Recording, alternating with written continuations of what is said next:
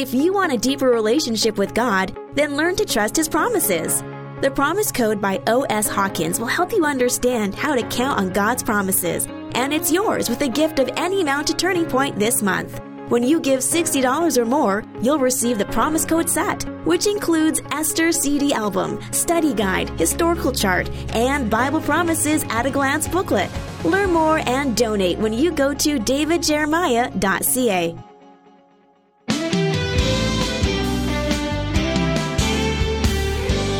Whether on a cosmic scale or on a more intimate level, the power of God to change what seems to be unchangeable is nothing short of astonishing. Today on Turning Point, Dr. David Jeremiah turns his attention to a vivid example of this power to change as it is revealed in the story of Esther and her people, the Jews. To introduce the conclusion of his message, Undoing the Undoable, here's David. Well, thank you for joining us for part 2 of this lesson. We're finding out that God moved into a situation that looked like it was set in stone, and He turned it around. Maybe you have a situation like that you're facing. Maybe right now you wonder how anything can be better than it is because it all seems like it's irreversible. But God does not have that word in His vocabulary. So let me encourage you and listen carefully as we unfold the rest of this story in just a moment. You know, during this month we're making available a very special resource. It's by O.S. Hawkins. It's called The Promise Code, 40 Bible Promises Every Believer Should Claim, plus Bible Promises at a Glance booklet. This 224-page hardcover gift book is really a beautiful product. Each entry in the book contains a Bible promise and a reading that illuminates that promise, a prayer that will stay with you throughout your week, and a code verse to memorize. It's yours for a gift of any amount to Turning Point. When you ask for this resource, we'll send it to you right away. Friends, there are no books like this. O.S. Hawkins has a corner on the code books, and these books are they're very good. They add value to your life. I'm so happy that we get to offer them and make them available to our worldwide radio audience. Ask for your copy when you send your gift today. We have it ready to ship to you. It'll be in your home before you know it.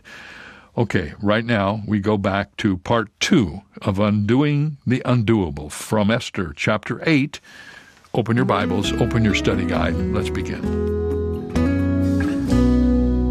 Now, if you're studying this book with any kind of sense of timing, let me just remind you that the first decree went forth on the 13th day of the first month, April 17th, if you use the chronology that I have followed. 2 months and 10 days had gone by, giving plenty of time for the Jews to experience the anguish of their impending doom. I mean, this thing had been in process now for 2 months and a few days, and the Jews knew they were under the sentence of death, and so they felt the pain of wondering when the axe would fall. And the second decree is issued, and this decree now needs to be sent out. And some have wondered why it seems to take so long to get this process going. If you study the timing of it, it isn't something that immediately happens. And of course, the answer to that is it didn't have to immediately happen because there was still enough time left before the decree to kill the Jews would be executed. And so within that period of time, all that Esther and Mordecai had to do was get the new decree out to all the provinces. And since it was so important, it was a life and death matter, they wanted to make absolutely certain that they did it right. And so they wrote it up properly. And it's interesting, if you have a chance, take the old decree, the decree of death, and the new decree, the decree of life, and lay them down beside each other and notice how similar they are and how exact they are. And the wording is very similar to the first decree, which is found back in the 3rd chapter. Now, in verses 10 through 14, we find the release of the ruling which liberates the Jews. Notice verse 10.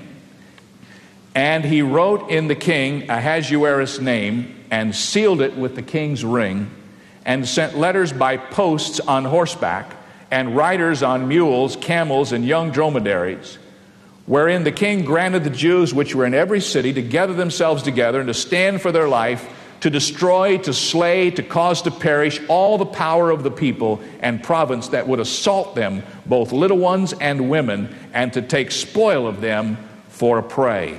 Upon one day in all the provinces of King Ahasuerus, namely, upon the 13th day of the 12th month, which is the month of Adar, the copy of the writing for a commandment to be given in every province was published unto all the people, and that the Jews should be ready against that day to avenge themselves on their enemies. So the posts that rode upon mules and camels went out, being hastened and pressed on by the king's commandment, and the decree was given at Shushan the palace. So the decree now is being circulated throughout all of Persia. The death sentence has been lifted, and watch this. Not only has the sentence of death been lifted, but the Jews have been given permission to avenge themselves against any who would come to attack them. And there's some very interesting things in this section. They had to have plenty advance notice so that they could prepare. They had to get together. They had to get organized, because now they had just been fugitives. They had known nothing of organizing to avenge themselves. They thought only of their own lives. And so now they're giving an offense. They're given an opportunity to retaliate, and they're told that they will be supported in their opportunity to avenge those who come after them. I have to tell you that there have been some that I have read in the study of the book of Esther who have a great deal of difficulty with the fact that Mordecai is writing a decree which says that the Jewish people can kill those who come against them, including the women and the children. It sounds very, very unlike a loving God, so they say. But please read the text carefully. Notice verse 11, how carefully this is written, and I want to make a point about this in just a moment. The king granted the Jews which were in every city to gather themselves together, to stand for their life, to destroy, to slay, to cause to perish all the power of the people and province. Now watch this, here it is. That would, what's this? Assault them, both little ones and women, and to take spoil of them for a prey. You know, if you study Jewish history, you will discover that that has been throughout the Jews' history the way they have been involved in warfare. They have not been an aggressive people that have gone out to assault others, except when they were under the command of the Lord, such as in the settling of the land of Canaan. But the verse doesn't say that the Jewish people were given a carte blanche to go out into the community in Persia and just find anyone and assault them and kill the babies and kill the women. No, the decree is that if they come against you, you can defend yourself against them, and you can do whatever is needed to be done to make sure that they don't take your life and they don't come after you again. I remember when we were studying during the Persian Gulf War, the Israel connection, I told you that in the subsequent discussions after the Persian Gulf War, when everybody's talking about a settlement for peace in the Middle East, that there's going to be a lot of rhetoric about Israel giving up the land which she has gotten. And if you listen to the liberal commentators, you'd get the impression that Israel has just looked around their borders and gone after this land when they noticed that there was a weakness among their neighbors, and they have accessed all of this territory to which they have no right. And I remember telling you that that is not the truth. That the actual situation is that the land Israel has, which is in dispute, is land which she has taken in the process of being attacked from that very soil. For instance, the Golan Heights. And of course, this was the territory that the Syrians used for sniper and rocket attacks on the Israeli settlements down below. In the Yom Kippur War of 1973, while the Egyptians were attacking across the Sinai, the Syrians poured over the Golan and down into Israel with thousands of tanks. And the Israelis were caught by surprise, and with only a small fraction of the tanks and men, drove the Syrians back over the top of the Golan Heights and the Egyptians back to the Suez Canal. And they gained control of the Golan Heights, and they said, it's not ever going to happen to us again. We're going to keep this property so they can't get up above us and shoot down on us. And they took back that property. Do you think Israel's going to invite their enemies to come and camp over the top of them and shoot down on them? Listen, they didn't aggressively go after the Golan Heights, but when the Golan Heights were a part of an attack upon them, they avenged themselves against their enemies and did what needed to be done to protect themselves against all aggressors. And I could give you the rest of the history, but you know it. In every situation where territory in the Middle East today is in dispute, That disputed territory was not taken aggressively by Israel. It was taken in self-defense, exactly as we are reading in the book of Esther. Avenge yourself on your enemies. God gave them the permission to do that. As you come to the end of the 8th chapter, what you discover is that the Jews have now been given permission to live. At the end of the 11th verse, they have what they need to go out and preserve their nation against all attack. Shouldn't surprise you as you come to the end of the chapter, number 5, to see the return of God's joy as the spirit of the Jews. You know, the Jews sometimes look like a sorrowful people. They've been through a lot of pain and anguish. They have experienced a great deal of persecution throughout their years. But when you get Jewish people together in their faith, rejoicing in their God, they are happy people. Some of my best memories in visiting Israel were seeing some of the Jewish festival things that we saw when we were there. And I've seen many of them on television, as I know you have. The Jewish people, when they are free from oppression, are a happy people. I wish I could have been there when they were released from captivity out of Babylon. But this must have been almost as joyous a day. Read with me what it says, beginning at the 15th verse. And Mordecai went out from the presence of the king in royal apparel of blue and white, and with a great, literally it should be a great turban, not a crown in a royal sense of the word, but a great turban of gold, and with a garment of fine linen and purple. And the city of Shushan rejoiced and was glad. And the Jews had light and gladness and joy and honor. And in every province and in every city, whithersoever the king's commandment and his decree came, the Jews had joy and gladness, a feast and a good day. And many of the people of the land became Jews, for the fear of the Jews fell upon them. Did you ever know that was there? Did you know that there was a conversion to Judaism at the end of this situation? I mean, when they saw how God worked on behalf of the Jews, they were signing up at every temple they could find. They were becoming Jews. They didn't look like Jews. They looked like Persians, but it was a lot safer to be a Jew in that day. And so there was a mighty conversion to Judaism. Well, it's interesting as you read this to discover that this time of rejoicing was a time when many things happened. Many among the peoples of the land became Jews, says the Scripture. And you know what? I noticed in studying this chapter that the verb translated became Jews only is found one time in the Old Testament. It's right here. In fact, there's very little evidence in the Old Testament of Gentiles becoming Jews. When you get to the New Testament, you see some of that in the book of Acts. Many thousands of Gentiles in the book of Acts attached themselves to the Jewish synagogues in the Roman Empire.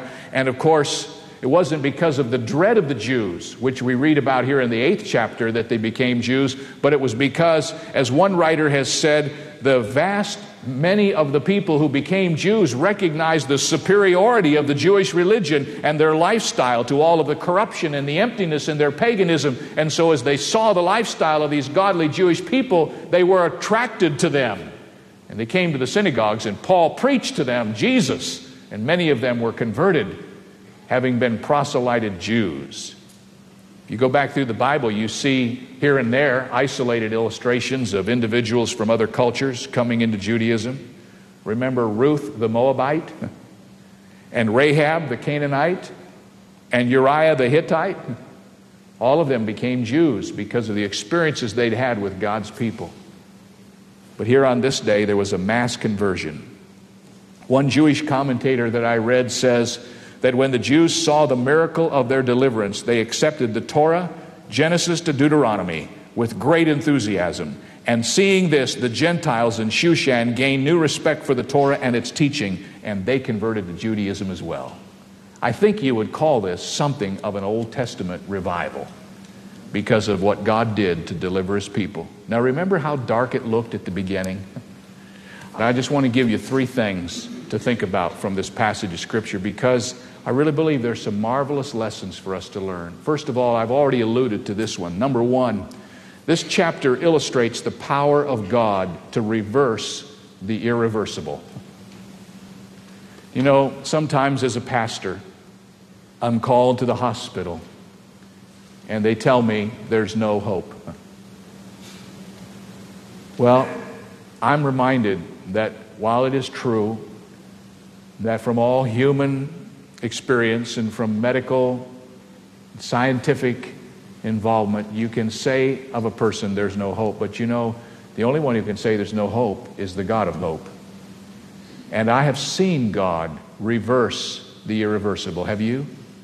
You know, one of the things you always hold out to people, at least in my estimation, as long as you can, you hold out the hope of an almighty God who can turn things around. Some of you, you're in a situation, you think, Pastor Jeremiah, you talk about something being irreversible. I'm in the midst of it. There is no way to turn this baby around.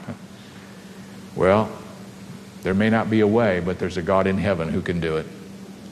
And when I read the book of Esther, it just fires up my encouragement. It reminds me that when things look so bleak that you're just about ready to write the obituary, God rises up from the ash heap of your misdirected hopes, and He reverses the irreversible. That's what God does.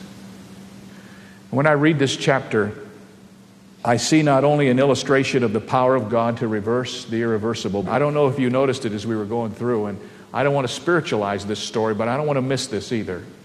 This story illustrates the power of the gospel to overrule the power of sin. You know, there are two decrees in this book. There's the decree of death, and there's the decree of life. And as you read the Bible and as you study what we know about Christianity, one of the things you learn as you follow along in the reading and the study of the Word of God is that God has a way to save sinners. You can't go to heaven by your own good works. You can't ever be good enough to go to heaven. The Bible says you must be born again. And the reason you must be born again is because there is a decree that has been written. And you know what that decree is? The decree is, the soul that sinneth, it shall die. The wages of sin is death. Decree that has been written over all mankind is that no one can go to heaven with his sin.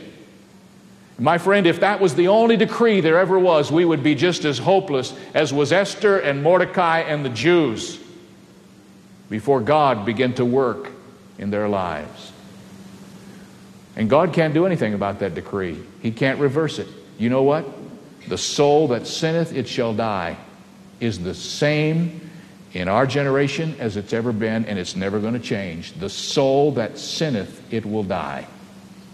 You violate God the day you're born into this human family because of your own sin that you inherited from your heritage. And as soon as you're born into this human race, you begin to sin because sin is a part of the original decree. Well, let me tell you some good news.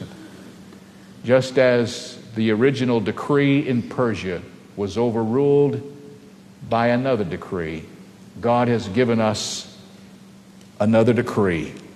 And that decree is that if we believe on the Lord Jesus Christ, we shall be saved. Isn't that a thrilling thought? Here's the decree of sin. No one will ever be able to change that. You can't fix yourself up good enough. You can't beat that decree. You can't change it. But over here, God has given us a new one. And God has said, if you put your trust in my Son, the Lord Jesus, who died on the cross for your sin, if you'll believe in Him, you'll be saved. When the people of Israel murmured against God, He sent serpents among them. And those little slithery things began to bite the Israelites, and every time they were bitten, they began to die. And you know, God didn't come into the camp and say, now, I'm going to change my mind about that. I'm going to make it so that now, from now on, the serpents, when they bite, it won't be the sting of death. He didn't do that. He'd already declared the decree of death. The serpents were the illustration of the decree of death. You know what God did? He raised up a pole, and He put a serpent on that pole, and He said, here's decree number 2, look and live. And if you'll look at that pole representing salvation, then the sting of sin will be overruled. And I read this story, and I realize that redemption's everywhere in the Bible. It's there in precept, and it's there in picture. It's there in illustration. It's there in teaching. And this story from the Old Testament illustrates the power of the gospel to overrule the power of sin. And finally, this chapter in the book of Esther illustrates the plan of God to reach the world. Isn't it interesting, verse 14? When the decree of life was finally written, watch this, and the couriers, hastened and impelled by the king's command, went out, riding on the royal steeds, and the decree was given out in Susa, the capital. What a tremendous illustration of what happens when you have a decree of life, friends, and everybody in the whole Persian Empire thinks they're under the decree of death. What are you going to do? You get the fastest horses you can find, and that's what this text says.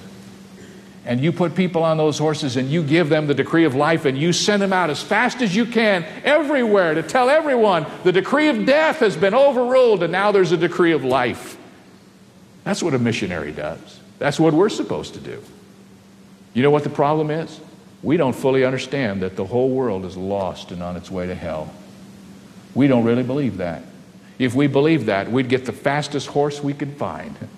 We'd get on that horse and we'd ride up and down the streets and all through the neighborhoods and we'd be saying, listen, there's a new decree that overrules the old one. This is the decree of life. Look and live. When I read this, I realized how we lose the sense of urgency in our lives as believers. How easy it is for us to get caught up in the humdrum of just trying to meet one crisis after another. It takes so much time just to be alive, doesn't it? And yet there's an urgent message that needs to be circulated. I wonder what it would have been like to have been appointed one of the couriers, given the fastest horse. I guess the Persian horses were something. And given a destination to which to go. And a scroll under your arm. And off you rode into the night to tell people that the curse of death has been overruled. And I wonder what it would have been like to have been a Jew. To have one of these couriers come up to you and say, you don't have to worry about that date out yonder, that date of judgment.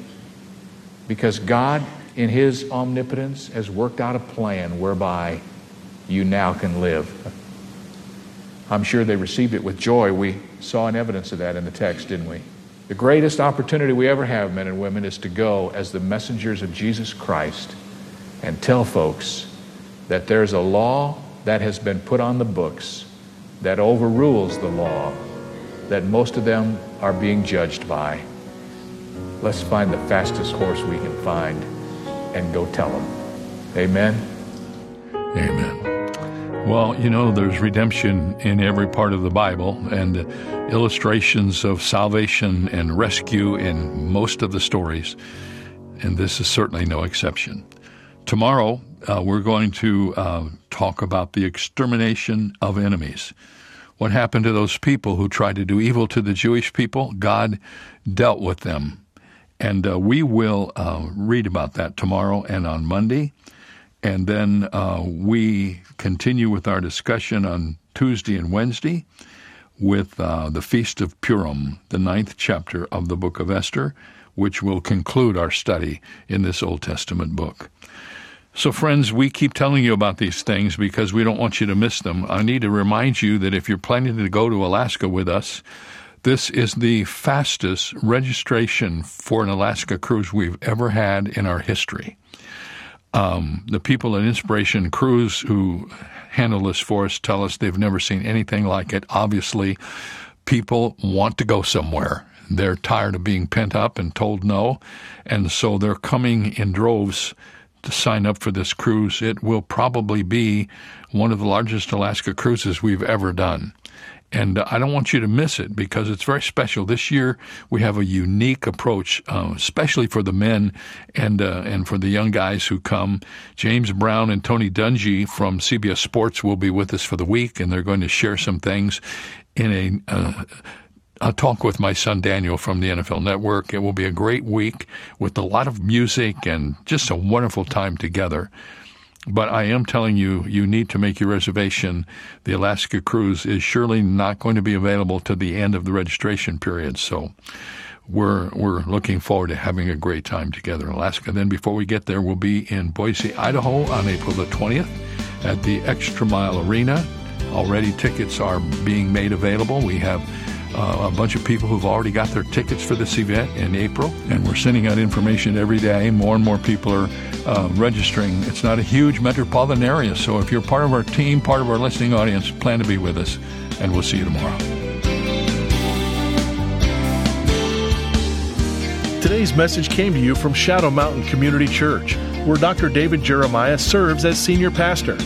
To give us an update on how God is using this ministry, write to Turning Point for God of Canada, P.O. Box 18098, Delta, BC, V4L2M4.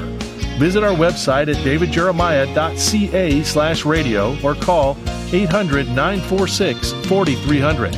Ask for your copy of the latest book from O.S. Hawkins, The Promise Code, 40 Bible Promises Every Believer Should Claim. It's yours for a gift of any amount. You can also download the free Turning Point mobile app to instantly access our content, or search in your app store for the keywords Turning Point Ministries. Visit davidjeremiah.ca/radio for details. This is David Michael Jeremiah. Join us tomorrow as we continue Esther for such a time as this on Turning Point with Dr. David Jeremiah.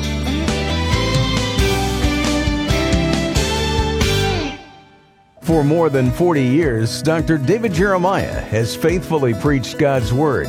And as the world changes, how the message is delivered expands. Turning Point Plus was created as the next step in our digital broadcast ministry. And it's available instantly when you sign up to support Turning Point with an automatic monthly gift of any amount. Learn more and access more than 12,000 audio and video messages at turningpointplus.org. If you're looking to enhance your personal or group Bible study, look no further than the Jeremiah Bible Study Series. In each volume, Dr. David Jeremiah helps you understand what the Bible says and how to apply it. Along the way, you will gain insights into the text, identify key themes, and be challenged to apply the truth found in Scripture to your life. Get your copy today. Learn more at davidjeremiah.ca/study. That's davidjeremiah.ca/study. In Dr. Billy Graham's book on angels, he tells about the legendary missionary John G. Paton. On a South Pacific island, Paton and his wife were surrounded by a tribe of cannibals. They prayed all through the night for protection, and the next morning the natives had left. When the chief of that tribe eventually became a Christian, Paton asked why he had not been attacked that night. And the chief said it was because of the hundreds of tall men in shining garments with drawn swords that were protecting Paton's house. The Bible says that angels are sent by God to minister to those who belong to Him. And this is David Jeremiah encouraging you to get on the road to new life. Discover God's angels on Route 66. Route 66, driving the word home. Log on to Route66Life.com. Start your journey home today.